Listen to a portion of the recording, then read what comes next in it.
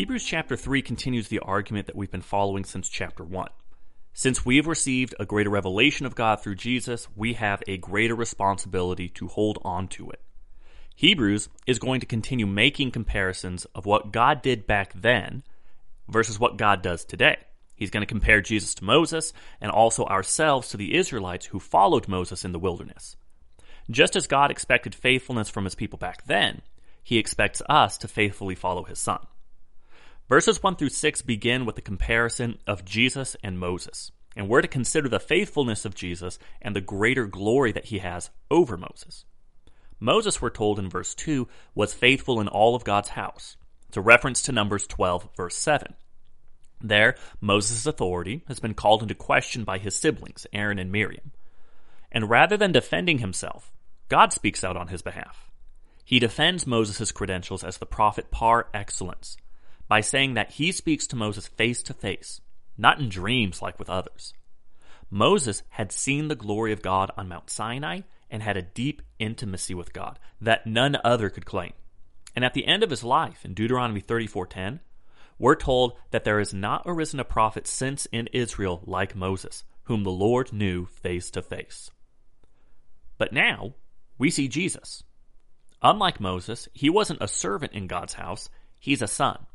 And Moses saw the glory of God, while Jesus is the very radiance of God's glory. We're told that Jesus is given more glory as the builder of a house is versus the building itself. The house is a reflection of the genius who designed and constructed it, and any compliment given to the building will indirectly praise the architect. Well, Israel is consistently called the house of God in the Old Testament, which Moses was a part of. Jesus is the one through whom all things are created, and so any glory given to Moses is given to God as well. Verse 6 works as a transitional passage. Moses was a part of God's house and was praised for his faithfulness. Now that we've received our heavenly calling, we're a part of that household too, if we hold fast to our hope in Jesus. Just as Jesus and Moses are given glory because of their faithfulness, so are we. And verses 7 through 19 warn us of what happens if we don't hold fast. We're told to watch out because of what we've seen happen to Israel in the wilderness. It begins with a lengthy quotation of Psalm 95, verses 7 through 11.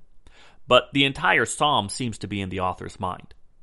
It's a call to honor God above all others, especially considering his creative deeds, just as Hebrews has encouraged us to hold fast to Jesus, given his superior status above all creation. The portion of the psalm directly quoted uses the wilderness generation as a negative example to call us to greater obedience. We're told that if we hear his voice today, then we shouldn't be like the faithless generation who perished in the wilderness. In Hebrews 3:7, we're told that this is the Holy Spirit speaking to us. It's not only sacred revelation, but direct revelation. That today is this very day that you've read the chapter. And so we need to hear the word or face the same fate of the Israelites who refused to listen to God. They had hard hearts. Like Pharaoh, they refused to be faithful to God even in the midst of so many signs and wonders done in their very presence. Their hearts wandered, always wanting to go back to their old lives away from God. And their refusal to listen was not merely a fault of ignorance. It was rebellion against God. The problem with the wilderness generation was not that they didn't believe that God existed. Their unbelief is better phrased as being faithless. So God swore in his wrath that they would never enter into his rest that he had promised to them. In verse 12, attention is now given to us who are hearing the word of God today. Take care, brothers, lest there be in any of you an evil, unbelieving heart, leading you to fall away from the living God. This is one of the clearest examples that a faithful believer in Christ can fall away. If we don't listen, if we don't hold fast, if we don't watch out for our heart, it can lead us to fall away from a living faith in God, and we will never enter into that rest. In verses 16 through 18, we're asked, who's heard God's word? Well, all those who left Egypt, and yet they still rebelled. Who suffered God's wrath? Those who sinned.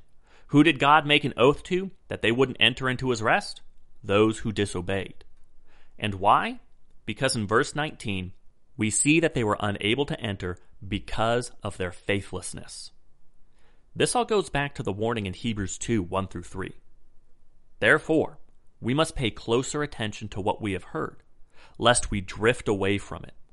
For since the message declared by angels proved to be reliable, and every transgression or disobedience received a just retribution, how shall we escape if we neglect such a great salvation? So here's what we're supposed to do with all this. In verse 12, take care is better translated as watch out. Keep an eye on what you're doing so that you're not deceived by sin. It's never harmless, it's never anonymous, and it's always known by God.